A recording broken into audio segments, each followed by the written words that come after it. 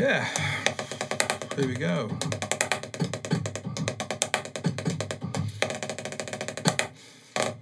Sometimes it's just hard to stop. I decided today, been on this pad and practicing German technique, wrists only, no forearm.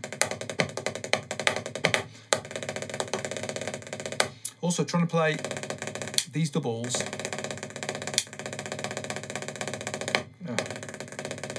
Yeah. It's a gel pad, zero rebound, and then just sort of using no fingers, so just trying to do it all wrist, It's interesting, different sounds. It's all good.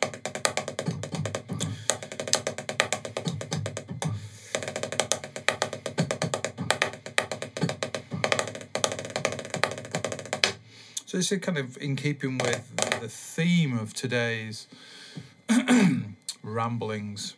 Hello, by the way, welcome back. Sorry, that was a slightly unprofessional introduction. You're supposed to introduce, aren't you? Welcome, everybody. Welcome to the podcast. I mean, my assumption is if you've turned it on in the first place, then you've already welcomed yourself into the world, haven't you? You've just made a decision to listen, so therefore you're going to get what you're going to get, which is normally a very relaxed vibe. I had a couple of people who are quite new to this recently have messaged me saying that the podcast is akin to some sort of new age kind of relaxation tape. My voice has got this kind of vibe. Maybe I've missed my career. Maybe that was what I should have been doing. Have some sort of weird, sort of transient background music going on, or something, and then just sit back, relax. I don't know why I'm changing my voice, because apparently I don't need to change my voice. So just sit back, relax, take your mind away from the events of today and take yourself to another place, somewhere that has positive memories, positive vibes attached to it. Imagine you're there right now. Just imagine in that place, how it feels, how it smells, how it sounds. It could be a place that is from the past, a memory. It could be somewhere that you go regularly. Anyway, sorry. I was even tripping out on that then. I do actually have a thing I got off a YouTube video years and years ago. It's like a visualization exercise thing that you do, and it's about 15 minutes long, and I find it really useful if I'm not sleeping well. And the guy's voice is very good. He's a medical person, but he does this thing at the end, and he's got this kind of very relaxed voice, And I always think about that sort of vibe when I'm trying to sort of switch my brain off, and try and switch it off from in the moment and put it into a different moment, because that's kind of what it is, isn't it? Taking yourself out of the sort of stressful moment and going into a moment where you can attach positive things to. And that's kind of, playing's like that, isn't it? That's why people always akin to this thing of, well, playing is like meditating. People say that a lot, don't they? I think some people say it and they don't know what that means, and that's fine. I think the idea of it, though, the sentiment of it is correct. If we're playing in a good headspace and we're listening and we're not thinking about what we're doing, then it can have that kind of feeling, I was reading this week, somebody I've known for a long, long time posted something on the social media about a venue that we both played at a lot, and he used to play there a lot when I did as well. Actually, we were both people that were the victims of getting fired from a house band, several times, and we all got fired, and then somebody else, the local drummer, would end up, doing it for a while. They'd get fired, and another local drummer, and there was about 4 or 5 of us that went in a circle and were fired and rehired. It was just normal. No one took offence at being fired, because it's all the nature of that kind of situation, and it was fine. It was the nature of the person that ran the band wanted the music to be in a certain way, and I think we were all fired for the right reason. I always felt like I was fired for the right reason, and rehired for the right reason, but it's one of those things, isn't it? But I remember he was describing on this post about having out-of-body experiences in that venue, playing music at that time, and that's not an experience I ever had. But I do have a specific feeling that's when things are really working right. And I was thinking about that today when I was practicing on this pad, because it's sort of I don't know if you thought about this when you're practicing something in this room, like obviously not in this room, but in a room when it's quiet and you can hear everything. Then we go and play on a gig and you can't quite hear everything as well, and you find it hard to kind of play that thing because you can't hear it like you can hear it when you're practicing. So then we get into this thing of trying to feel it through the arms, feel it through the legs, like literally feel what it's like to play that thing, not necessarily hear it. And the thing I always feel when I'm playing, when I feel like I'm playing well, I'm playing happy, I call it playing happy. Both those things are going on. I can hear and I can feel at the same time. So I feel like I can be very expressive, I feel like I'm really on top of things. Anyway, I already went off on some kind of rambly thing. Anyway, so I've been compared to being like a meditation video, meditation shape kind of voice thing, which is fine. And if that's that makes you happy, that's good. That's good. Anyway, welcome to this. I've already said that. Sorry, been going on now for nearly. I was playing at the beginning of that for like 3 minutes. I'm going to cut some of that out. You won't hear all of that nonsense, by the way. You'll probably hear a very short fade in. But it's nice to be back. Sorry, it's been, I don't know. I haven't got any idea about whether or not I'm within the 2-week window or I'm a week late. Kind of lost track of things a bit, as usual. That's fine. Sorry about that, but that's just kind of the way it is at the moment, I'm afraid. Very busy things, lots of things going on. So trying to sort of stay on top of things, and too many things going on really, but that's fine. I've been kind of doing a little bit of practice the last few days, and last weekend I did some practice as well, and I didn't get around to doing this actually. Last week I was going to record an episode last weekend regardless, but didn't get around to it because of the subject of today's thing, and a sort of reflection this week upon how convinced I was of something last weekend, and having come back to the drums this weekend and been like, what were you doing, you idiot, And then I got to thinking about that process, which I've thought about a lot before, but I thought I'd share it on here, because, it might be something that you've been through or going through or are experiencing now, or have experienced before and felt kind of confused by it or whatever. But the ramblings on here are all archive, and the thoughts are designed to, even just sharing rambling nonsense,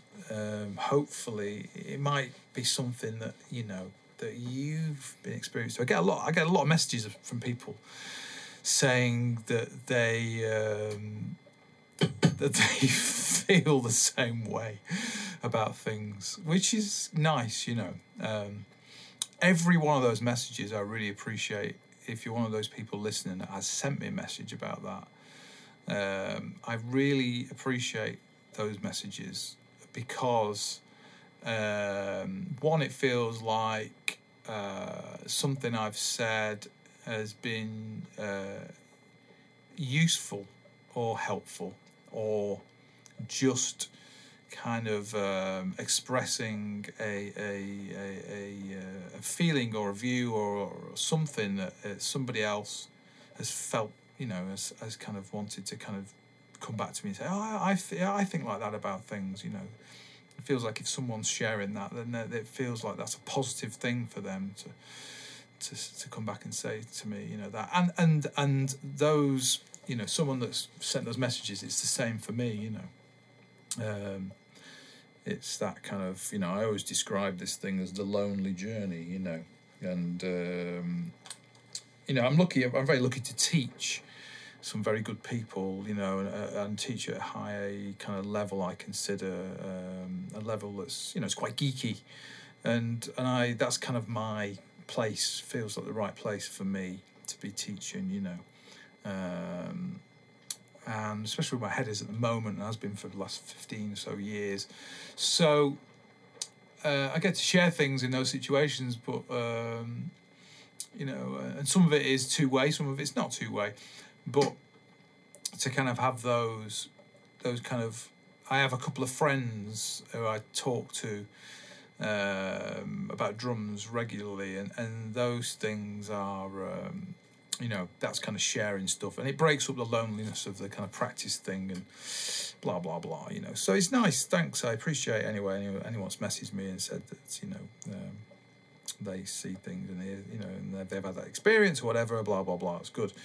And I'd equally appreciate if people message me and say, I think you're talking nonsense, and it's all rubbish, because that will be interesting as well, because that's actually what's happened for me this week with myself, so just to the experience of last weekend. I went through a bit of a process, and I'll tell you about that in a minute, but I just wanted to say, first of all, I don't normally do this, but I just thought I'd mention for anybody that has listened to the early episodes. I did this episode called Foundations, and one of those episodes is about this, as I joke, this is the kind of second pamphlet. It's not a massive long book, so it's more than a pamphlet. It's a 25-page book of specific sort of snare drum exercises, and some exercises also on the toms as well, from snare to tom, thinking about movement. There's a little sort of preface thing in there, and it's talking about how to approach the book, and it's also, the book is designed to make you come up with your own exercises that are similar. I didn't want to make a book of 100 pages with just every single different variation of. I just think those books are hideous, and hard for people to kind of decipher. And it's not very creative either. I think if you're going to use a book, I very rarely do the book. I use the exercises in the book for different kinds of things to practice, actually, and there's many famous versions of that, and I'm immersed in two of them pretty much all the time. One is the Ted Reed syncopation stuff, the syncopation sets 2, of which I use heavily for teaching, but I also use it for practicing. And then the other one at the moment, which I've talked about from lessons I've had with Mr. John Riley, is the stick control, the first page, first column, just that line of exercises, and doing some very interesting coordination exercises with my right, left feet and left hand whilst playing time in the right hand. And a couple of people I'm teaching at the moment at college are practicing some of the more kind of abstract versions of those. They're really getting their teeth into it, and there's a couple of pages of stuff from his book as well, which I've used in different ways to practice a specific thing. So, I don't tend to do the book. I tend to use parts of the book to, and when I wrote this foundations thing years ago, the idea was to sort of get people to think about the specific technical movements technically, about how the hands are working, making a specific non-accented sound within a rhythmic shape, and then get them to kind of attach that to the technique they're using. And then to talk a little bit about movement, because movement's really important. A lot of people don't think about movement. They take movement for granted because we tend to play quite generically, I think, in the early days, and we never get out of that generic kind of approach to the drum kit, the landscape. We tend to think in one direction. We tend to think about sort of fill shapes that are in specific kind of order of events, And then you get into playing, more kind of broken up music, which has, like in jazz playing is, sometimes in contemporary jazz playing, the playing can be omni-changing. It's always ever-changing. And so you're moving around the instrument in a very different way than if you're playing kind of what I'd say more kind of groove-based or vertical music, where you're playing groove, fill, groove, And players that really get into that kind of mindset and think about that movement thing on the instrument do very well in other styles of music that's, say, more groove-based. They tend to have a more relaxed approach to that music and more fluidity. And I talk about that a lot in my teaching, about how to get from the home position, if we're moving in a specific direction around the instrument or whatever, there's a thing of getting back to the home position all the time, and are you thinking about how you're doing that? So the Foundations book, anyway, blah blah blah, is out. You can buy it. It's really cheap. It's like £6.95 or something, which I think is under $9. I think at the moment. I don't know, to be honest with you. Probably around that, and probably about €7-8, really cheap. It's only an ebook. I am going to get it. It's going to be available on Amazon at some point soon when I help my partner, my girlfriend, has published a book, a very good book. She's selling on Amazon, and she's done it through the Amazon publishing thing, which is brilliant. And they make the book for you. You get a royalty, which makes things super easy for selling internationally. Which is my next intention is to basically have the book available as a physical book on Amazon and do a little bit of marketing and stuff for it. But that's not available at the moment. So if you want to buy it, and I'd just buy it as an ebook at the moment, just have it on an iPad or something, and then it's just easy peasy. But there will be a physical book coming at some point, which will probably cost a little bit more. In order to make any money out of it at all, it would need to cost a bit more, because the royalty situation is it's a very small royalty on a book of a certain amount of money. It's funny, really. How does anybody make any money out of anything anymore? It's crazy, you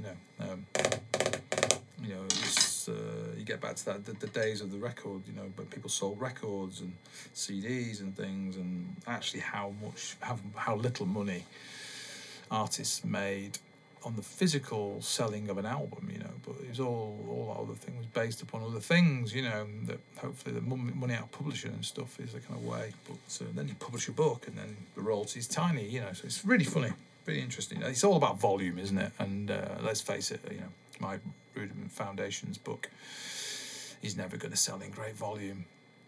So, but I wanted it out there in the world because I wanted to sort of, I wanted to finish it and just publish it.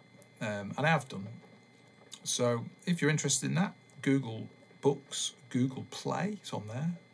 I couldn't find it at first, but after a couple of days after posting, after it got verified, it was turning up in search. So if you search for Dave Walsh, or if you just search Rudiment Foundations, or both those things, you'll find my book pretty easily. If you search Dave Walsh, you will find it, but there's loads of stuff published by Dave Walsh, which looks like kind of sci-fi books or something, I'm not sure. But anyway, that's that, a bit of blah, blah, blah, which I'm glad to get out of the way. So, yeah, just, back to the thing of what this is about. So, yeah, last weekend I had this. I've been going through a bit of a kind of, this is a regular thing, by the way, so this is nothing new. And regular listeners or listener to this podcast will remember the whole thing I've talked about seat height and getting into sitting at a specific height and committing to that thing. And I've been very good with that for quite a long time. Part of that was to do with the situation of lockdown and turning that very negative situation into a positive with practice, and sort of, no gigs. So not got this thing of going onto a gig and going, oh, I don't feel comfortable, putting the stool up, and then it all goes to pot. There's no gigs. So practicing at home, I was able to commit to a seat height. And then when I went out gigging, I pretty much stuck to that, apart from one gig, which kind of was why I got back to this weird thing a couple of weeks ago and last weekend. But one gig, a louder gig, I was considering sitting higher because I was sort of struggling to connect down in the right foot because of the volume thing and wearing in ears and stuff. So I was feeling like I physically needed to get a bit higher so then I could sort of play heel up and play in a different way. But managed to ride that out at the time and just stick to my guns a bit, and was glad of it as well, and sort of personally felt like I played that gig having been out of gigging for nearly 2 years, a year and a half certainly, and that gig I hadn't done that gig for literally 2 years, but I felt like I'd in fact it's longer than that. It was, 2 years, 2 months, so over 2 years. But anyway, it's all numbers, isn't it? Nonsense. I'd felt like I'd done a good job of that gig. I felt like I'd done a better job of that gig than I'd previously done it, but I'm always quite hard on myself with those types of gigs because I don't feel like I'm great at that kind of music and playing that sort of thing, and then listen back to things and go, actually, it sounds all right, and anybody that knows me, plays me on those gigs will know how kind of hard I am, on myself with that kind of music. And I'm constantly trying to get better at that kind of thing, the groove kind of thing, and feel a lot more committed and kind of and happy in that space, actually, these days, especially with swing music, feel like I've got a much stronger sense of swing time and feel now than I've ever had, which is great. I feel like I've really evolved and developed in that sense. But last 2 weeks ago, I was having these kind of thoughts about practicing more heel up stuff, and was just physically not feeling it at the seat height I was at. So last weekend I spent ages messing around with seat height and making my seats really high on my practice. I'm sat in my little practice kit here now. I've got my hi-hat stand with the just with the clutch on it, pad, gel pad, which is the ride thing, and bass drum practice pad.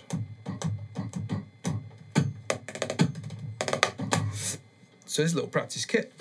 And the seat was right up, and on the kit in there, I set the kit back. The kit hadn't been set up for ages, so I set the kit back next door, and put the seat up really high and the snare and everything. And just did some practice last weekend, and then this week was away, and came back yesterday.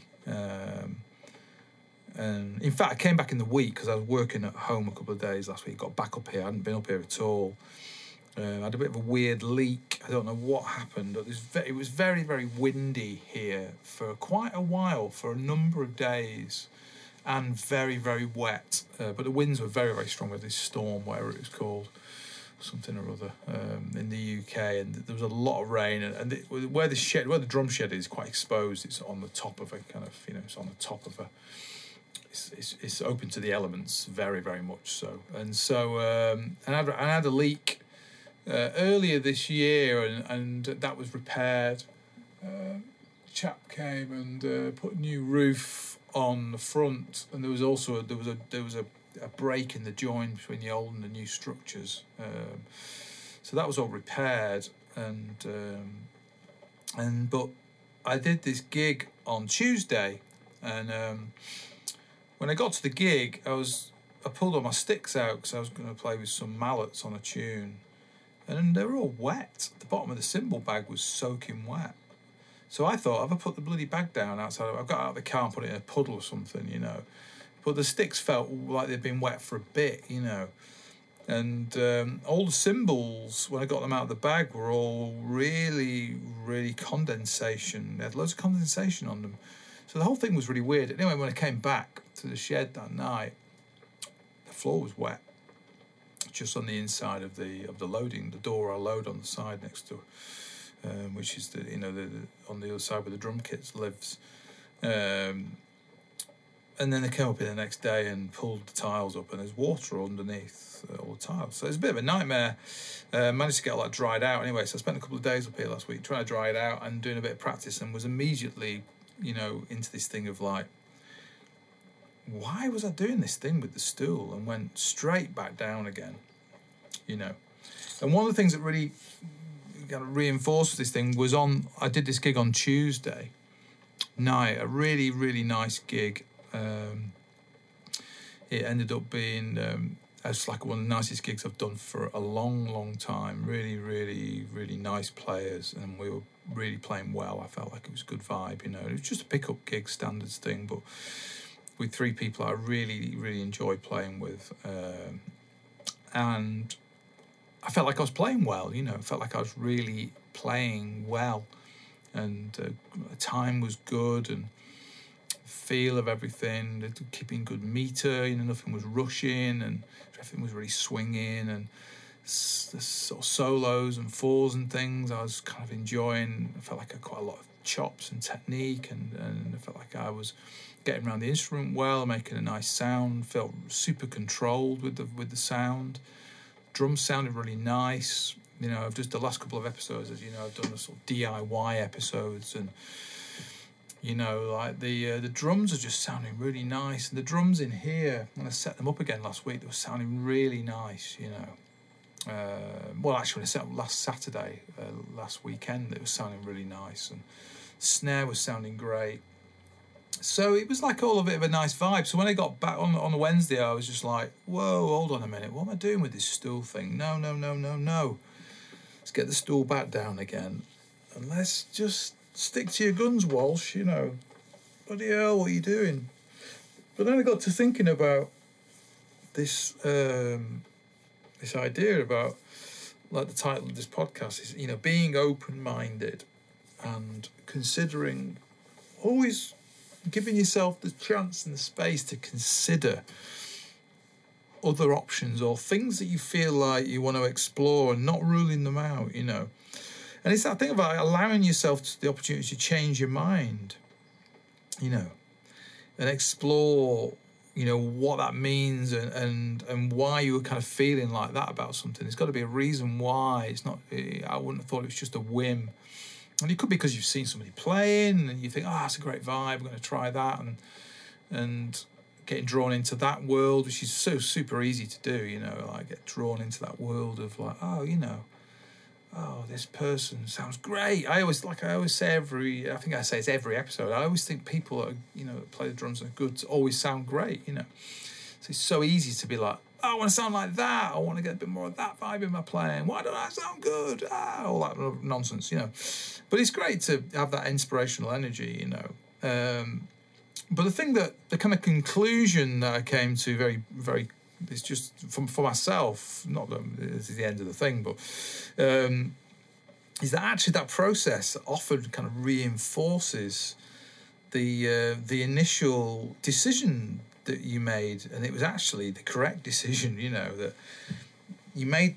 I mean, I thought long and hard about this seat height thing. As you know, anyone that's listened to those episodes from, a good, I'd say, 2 years ago, episodes around the kind of May, June 2020, so sort of post-lockdown, maybe even earlier than that. I can't remember. It's all such a blur. I can't even believe it's that long ago nearly. Because it's now, we're now mid-February nearly 2022, blimey. Started these podcasts in October 19, started recording this stuff, and can't believe it. We're, it's like 2.5 years in nearly now.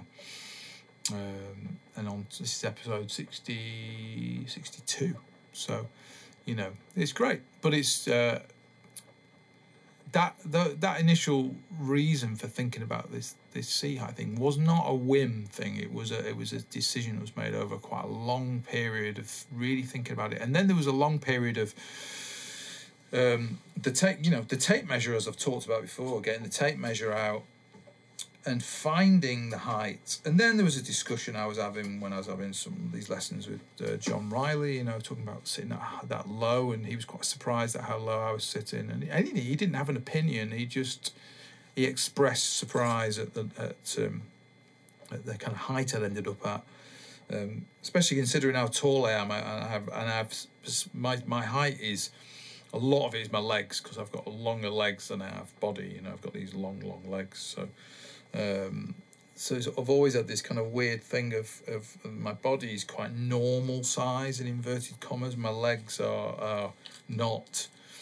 They're long legs, so the drum, the physicality of sitting at the instrument I've always found it quite challenging. And I was talking to somebody this week about, you know, I was saying about, I wish I had short legs. I'm always jealous of drummers with short legs, because, you know, the feet, they're so close to the brain. They're so much closer to the brain than my feet are. My feet feel a long way from my brain, you know, which is why I always feel so uncoordinated on my feet. You know, I don't like slippy surfaces, or I just feel like I can't coordinate myself when it's slippy, you know, and useless at dancing, and just lots of things where I always feel clumsy on my feet, you know. I don't feel light on my feet. And that was the thing Dave Hassel always said to me when I had lessons, and I was 17 with him. He said, you know, you should always feel light on your feet when you're drumming. And I didn't really know what that meant, you know. I just didn't make any sense to me what he was saying, you know, because I always wanted to feel grounded, you know. So it was kind of contradictory to what I was thinking. But eventually, over time, I worked it out what he meant, you know. And it's just that thing of feeling like, you know, you're not lead-footed. It's not like cemented to the ground, but you want to feel grounded. So you want to make sure that, you know, in that groundedness, that you feel like you've got some flexibility and dexterity, you know. And coming to this decision of playing heel down when I'm practicing. This is only when I'm practicing, by the way. I don't play heel down when I'm playing. I don't think about it when I'm playing. I've said that before, but I'll say it again. It's really important people don't misunderstand that thing. But when I'm practicing, I want to feel like I'm playing through a fulcrum, through a pivot point, through something. So I'm actually playing the part, because it's just coordination things, you know. And so I ended up at this height, this 40, whatever it was, 8 centimetres height. And that's to sort of the edge of the stool, by the way. That's just sort of, to, you know, to the base, where the stool base is its lowest point, because you sit on the stool and you sort of squash the stool, don't you? So, yeah, it took ages to get to that. And I got to that point and it felt right, like the right height. And then I had this whole thing last week and just the week before of going higher and all this stuff. And, I want to get higher again. I made the right decision. No, you know. And, yeah, I did make the right decision. It's all fine, you know. But just in a broader sense of thinking about things, yeah, I mean, you know, maybe what I'm saying is completely obvious, and people, you know, have a different view of this than myself, which is totally cool. But just to say that, you know, I sometimes give myself a hard time about making these decisions, you know, about exploring and contradicting something that I've really thought about and thought this is the right decision for me, you know. And actually, I think it's good to go through that process. It's felt like a good thing to kind of just to reinforce again, no, you did the right thing. This was a good thing. And so it sort of leads me to other things about technique and stuff, like today practicing this thing where it's like match grip, which I've been working on and off quite a lot. because I'm trying to get better at match grip. You know, still struggle a little bit with some movement things around the drum kit because I play better match grip in a sort of German position, or with the sort of middle finger, the sort of, you know, that's that thing of the fulcrum's in the middle finger, kind of free stroke thing. Still don't have a strong fulcrum even now I'm playing. Still don't have this strong fulcrum when I play. Thumbs up, you know, in the outer joint of the forefinger, which is how I, you know, feel super relaxed in the right hand. And the left hand is like I default to this, which is the German position. But I find it hard. I was practicing some things yesterday, some crossover things, and I was going back to traditional grip because just getting that left hand over the top of the right and down from the high tom to the floor tom, from the snare to the floor tom. Because I was specifically practicing some crossover things. You know, I'm not a massive fan of crossing over at all. Anybody that knows when he has had lessons with me, or knows anything about my teaching, I'm often encouraging students to find solutions to get away from crossing over and get into the hand leading thing, what I'm talking about earlier on, about this idea of movement, you know, of being able to come back up the drum kit leading with the left hand if you're right-handed, and vice versa if you're left-handed, as opposed to crossing over with the right to come back up right leading from the floor tom up the toms back to the snare drum. I think it's really good to consider left leading back up the kit and finding sticking solutions that mean that you're playing, you know, the opposite sticking to how you're going down the drum kit, coming back up the drum kit with the opposite sticking. You know, equality of hands. Whereas, you know, if you're crossing over, then that's not an equal thing, and it's also fraught with stuff, with issues, because you're crossing over. But having said all that, I still practice crossing over. You know, I quite like some patterns crossed over, but I like them for different reasons than that. You know, they feel like patterns that are crossover patterns to me. You know, but I was doing some of that yesterday and reverting back to traditional grip, because I don't quite have things in place at the moment with the match grip. You know, if I was playing more with that open, with the thumbs up and in the outer joint, you know, that joint, the end joint of the forefinger in the left hand, and the thumbs up kind of position, then I would probably find that easier. I mean, it's an ironic thing actually, because, you know, when I studied timpani, I studied with a few different teachers, and my kind of favoured technique was with a guy called Paul Patrick, who plays in the BBC Full North, and I was very lucky when I was at music school, Cheetham's. My last year, Paul was brought in to teach me, because I was having some conflict with a tutor that I had at the time, who I didn't really connect with at all, you know, and I was very lucky that Paul came in to teach me classical percussion, and then I got Dave Hassel to teach me drums. So I was really lucky at that time. And then you know, the thing that Paul really encouraged me was looking at sort of German technique and three-finger dampening technique, you know, and crossing over to specific points on the timps. And so I'd done all that. That's the Saul Goodwin. Saul Goodwin? I can't remember the name of the book. Saul Goodwin, I think. I don't know. The book's over there. I can't remember the name of it. But all that stuff. The green. Is it green? I think it's green. Feel like I want to go and look now, because I have got the book around. I did find the book again recently because John Riley was talking about this book. It's got some really good crossover techniques that do cross over, no pun intended, to the drum kit, which is why at the time I used to practice some of the stuff out of there on the drum kit, because I felt like playing timps, learning timps and studying like German technique and that stuff was really, really, I found it really helpful on the drum kit, you know.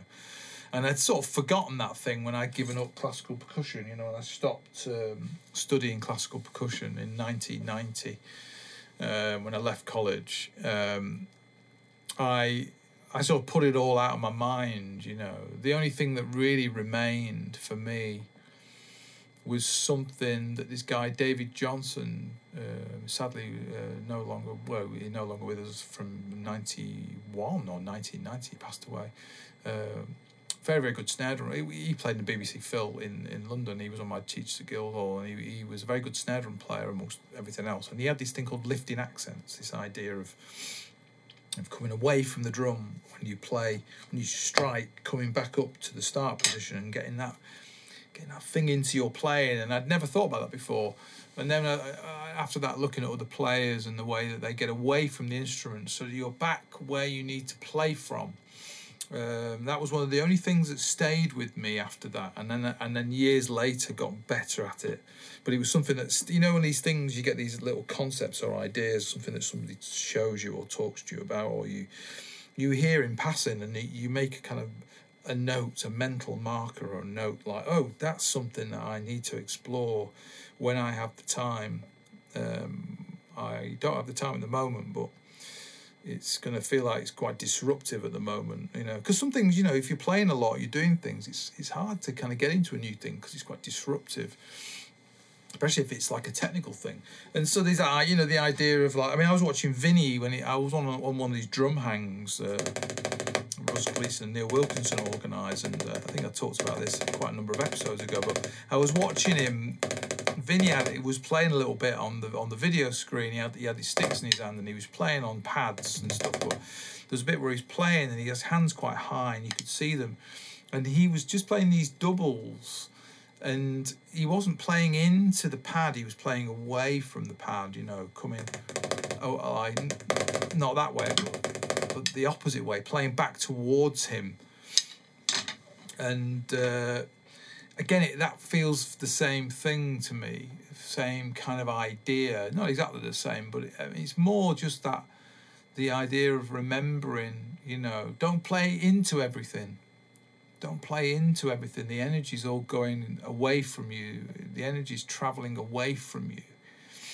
And you're fighting against a surface that wants to send the energy back to you, you know. And yeah, I felt like I've been through quite a lot of periods in the last few years of really fighting against the instrument a bit and forgetting about that thing, you know, that the instrument really does want to send the stick back to where it's come from in order for you to then start again, you know. I mean, that's not what everybody's technique is, and I don't play like that all the time, but I think that exploring that as an idea, you know, and understanding that as a concept is really valuable, you know, because then at least, you know, one's got their head around, you know, the idea that that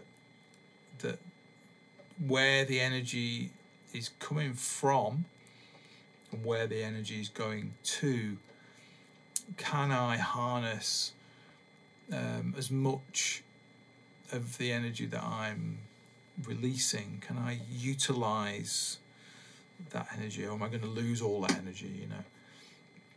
And if you think about the potential and the kinetic energy thing, you know, in physics, potential energy's there, the stick is dropping, it releases into the kinetic energy, it creates a sound, and then you've got that the hydro. The remember seeing the thing of the hydroelectric dam, you know, when I was a kid, and you know this arrow, the dam, the sluice on the little where the water was going to go down this channel and basically, you know, make these things turn, these turbines turn, you know. All this weight of water, the potential energy of the weight of this water, it wants to travel with gravity down a hill, and so open the sluice gates, and this water, the kinetic energy now release the potential into the kinetic energy, and it generates this force which is used to generate electricity and store, and so it's kind of free energy in a way, and so drums.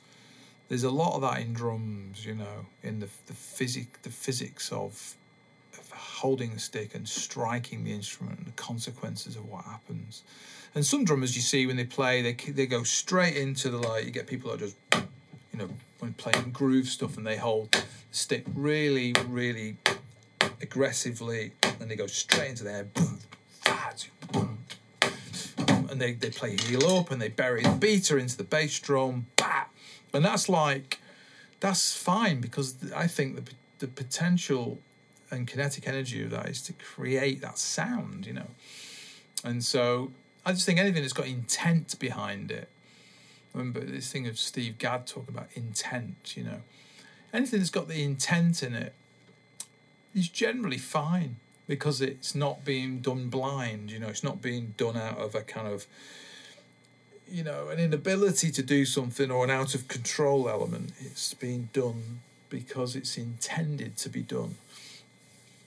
Talk a lot when I watch students practice and they don't sit properly, and they have tension, manifestations of tension in their jaw, or in their face, or in their arms, or in their shoulders, or whatever, because they're kind of not they're compensating for something else, and there's this manifestation of tension. And then you see some people who play in these really weird body positions, leaning over or whatever, or with their elbow in the air, but they're fine because it's an intended act. It's intended it's either a theatrical thing, it's an essential movement, or something that looks a certain way to create a certain kind of drama or theatre, or it's done to create a certain kind of sound. It's often both, actually, isn't it? If someone's playing with that in that kind of way with the arm, high up elbow, and they're kind of really digging into the ride or something, it has a particular look and it has a particular sound. The physicality of that kind of movement has a particular kind of sound to me, but you can also, I remember years and years ago when we did this gig when we were on tour, and we had this noise limiter thing, and it was in Switzerland. They have very strict laws in gigs, and they hand out ear protection. That's kind of everywhere in clubs and stuff, but I just remember it was a real thing at that time, because it was it come into EU law, and a lot of countries were there's the whole smoking ban thing, because the smoking ban, was put in place to protect employees. It wasn't to stop people smoking. It was just to protect, employers getting sued by employees who were kind of exposed to, a toxic thing that could give them lung cancer or something, secondary smoke, But also there's the whole thing, legislation around about employees being exposed to high levels, decibels of sound, So that was something that kind of came across Europe in the noughties. Felt like to me like it did anyway. And so I remember being on tour in 2010 and playing in these venues, and then we had this specific thing. We got this paperwork through. The tour manager was like, "Oh, Switzerland's got a noise limit. It's a bit of a weird one." Because we were playing on it. It was the only gig on the whole tour that was part of a festival. It was like we were invited to play on this festival, and we were just it was a one-setter, slightly shorter show. And it was in this room, and there wasn't a kind of the same line check. It was a different kind of vibe, and it was an odd gig. And it was the thing I really remember at that gig was we had hotel rooms, because they were putting us up. Well, we had a tour bus. Me and the bass player Richard Hammond, he was funny. He just decided to sleep on the bus because he was just kind of used to sleep on the bus, and I had this whole massive hotel room to myself because we were sharing a room, and it was a really, really nice room. But it was such a late night. We went out to this bar, and it was a really, really funny, really good night. And then I was determined to use this room, even though I don't think I got out of this bar till about 3 a.m. and then the bus was leaving at 9, you know, so I was determined to kind of use this room. But anyway, I've just gone off on a tangent there. But they had this noise limit, and I remember we were discussing the physicality of playing with the noise limit, and Tom was like, well, you know, I still want you to look like you're hitting the drums hard, but you need to be like, you know, you need to make sure we don't play above 100 and I think it was 110, because we'd be fined. You know, the fines were big, thousands of euros were the fines, and the other guy stood next to the speaker, you know, with a noise meter. It was like farcical, really, and it was farcical because they were providing earplugs for the audience. So it was like, well, you provided earplugs for the audience, so why are you measuring the sound coming out of the speakers? It's up to them. It's up to someone in the audience if they decide whether they want to wear, you know, the ear protection or not. If they want the full experience of the music, then they don't put the earplugs in, do they? You know,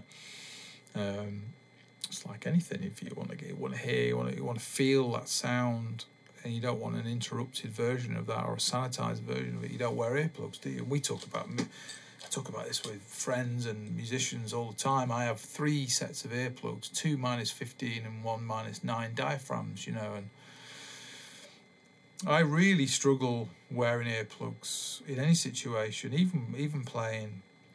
I mean, if I'm playing jazz and stuff, the quieter music, I just don't want to wear them, but I should wear them all the time, apparently, the 15s. I should wear them all the time to protect my ears. That's what I've been told by a professional, you know, healthcare professional. But so we did this gig anyway, and you know, we were having to play, and so I was having to like think about look like I'm hitting the drums really hard, and actually not hit the drums hard, and it was really challenging, but it was quite interesting exercise. Again, it's just another experience, isn't it? That challenges the way that we physically interact with the instrument, you know, and it challenges our view of how we're doing what we're doing, you know, and that's kind of what I'm saying today. Is, you know, you have that open-mindedness. You know, I'm open-minded to the idea of doing things this way. Let's see what it feels like to do it. That doesn't really work for me, but, you know, I'm glad that I went through that process. And I was very close-minded when I was younger, so I feel like I've missed out on a lot of opportunities, you know, to learn more by being really single-minded about stuff. I wouldn't say close-minded, I'd say single-minded or on a one-track, you know. And part of that is it's hard enough to do it anyway, isn't it? It's hard enough to find time to practice one thing well. And so to kind of have this kind of diversion all the time or whatever. But I think it's good on occasion to allow yourself that space and time to explore why you're having those thoughts or feelings about doing something differently or about experimenting with something in a different way. Because I say a lot to my students, you know, experiment. Make sure that you explore things, especially from a technical perspective. You know, if you've got sort of, you know, a technical approach to the instrument, make sure that you're always aware of, you know, that it's doing what you need it to do for you. You know, you're making the sound that you want to make. You're playing in the way you want to make that sound or that feel. You know. Because is that the idea of, you know, how one articulates a rhythmic shape. And I think I hear a lot of, you know, players that are like great sort of coordinationally and technically, but I don't hear a lot of emotion in the articulation of their shape, the shape of a phrase that they play. It feels sometimes a bit literal, you know, and they could really benefit from just stepping back from the kind of the single, I don't know what the word is, but the sort of singular approach to that line and thinking more spherically about that line, you know. Okay, I've got the rhythmical value of it sounding good and it's fast around the instrument and it's got all these things going on. But nice little robin there. I've got these little perspex bird feeders on my window on my drum shed, and he's put some food in them actually, and it's been great. Got chaffinches and robins, and wagtails, and they're a bit too small for the sparrows, which is good. But the chaffinches and the wagtails are beautiful. So always a little robin's ear, just a few seeds in there. It's looking a bit grotty at the moment, but get it sorted out. But anyway, sorry, I just noticed that. But yeah, just that thing of like, okay, it's sounding, it's it's fast, it's this, that, and the other, but has it got shape? Has it got some kind of? I always think of it as like, has it got like a melodic shape? Does it have a rise and fall of a natural melodic? A melody, a phrase or a melody, like a phrase or a melody has height and dips, and it should have a, it's got a character to it that tells a story. Are your lines and the articulation in your lines telling a story, or are they just kind of replicating a pattern? It's just something to think about. I'm always thinking about those things, about how do I, and it's that thing of how do you make that vocabulary your own, which we've discussed previously on this thing many episodes ago. That stuff's buried in lots of episodes. I think there's one called How to Make Something Your Own, or I can't remember the title of any of these things. I don't even think about it really. But yeah, just that open-minded thing anyway of yeah, I'm not going to be closed-minded and singular about everything I'm doing. I'm going to just explore and then realise what a complete waste of time and a fiasco. No, I'm not only joking, but just I realised that maybe something was done for an emotional reason because I was feeling a certain way, or maybe feeling a bit insecure, or feeling like I couldn't kind of do something. But actually, when I come back to it, realise that the path that I'm on and the way I'm doing things is actually fine. And then it's just that thing as well of if you're playing a certain type of music a lot, and just that kind of music, it's very easy to settle into a thing. And that's great. If you're playing lots of different types of music at different dynamics, which I tend to end up doing, I just feel like I'm being pulled from pillar to post a little bit, just with the kind of sound. And I'm sometimes thinking, am I playing, am I playing loud enough in this music, or am I playing quiet enough in this music, And they're all challenges, but I'm always grateful for that. I'm always grateful for those opportunities to be sort of playing lots of different types of music, and the challenges of playing lots of different types of music. And a couple of weeks ago I had a really nice reading gig, and it was really nice to go on that gig and do a good job of the reading and blah blah blah. I'm always grateful for those situations, and always get nervous about them. Always nervous about them. As I've said before, I never feel, even like 50% secure, especially gigs like that when you're playing with people you don't know, and you're playing with, playing music that you don't normally play, and also music that you feel like you should know. This is the thing about when you're a weirdo like me who was into strange music and wasn't particularly into kind of regular music. And it was when I was a kid, because we used to sit around and listen to the Top 40, which was on the radio as a family. We used to listen to it every Sunday night and watch Top of the Pops every week on a Thursday. But the Sunday night thing was, I used to record the top 40 thing as well. I used to sort of pretend that I was a DJ, and I'd record it on tape, and then I'd listen back to it in the week, and so was listening to a lot of that music in the 70s, and then in the early 80s. But then I got into playing the drums, and then I got into, I was still into kind of rock music and the Who and the Jam and the Style Council and things like that. Those kind of bands, and then I got into jazz, and I feel like I just stopped listening to other music for a long time. Like from the age of 14, 13, I got into Buddy Rich and was listening to all that stuff, and then got into kind of Jarrett and things when I was 15, and Chick Corea and Mike Stern and all that stuff, and Brecker and fusion music, and got into the jazz stuff as well. I just stopped listening to pop music. So just a massive gap. And when my brother was into like the Smiths, and he was into the Happy Mondays, all the Manchester scene stuff. He was into all that music. I never listened to any of that music. I wasn't remotely interested, you know. So it's funny, isn't it? How, you know, then you do these gigs now, like that gig I did a couple of weeks ago. A lot of those tunes, the pop tunes, a lot of them I should know. So you're reading these gigs, and you're like, I don't know this music, you know, that's a nightmare, you know. And it's fine if you can read, and you know you've got a good bass player and stuff.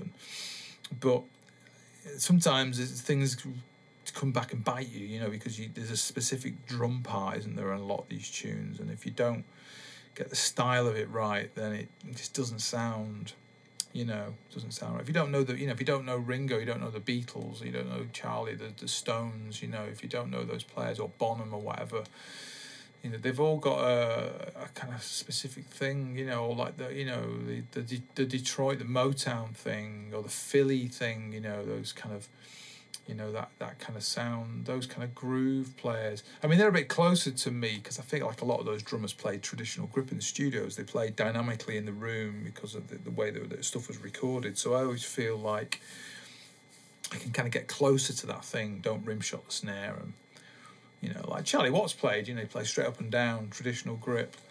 There's a beautiful sound with that, and it's about not over, but it's about delivering the groove in a musical way, I always think, you know. So, but anyway, yeah, I think we've been there nearly an hour now, so I'm going to shut up. And yeah, hopefully that was interesting, and thanks for listening. And I'll be back again, very soon. So, nice one. Bye for now.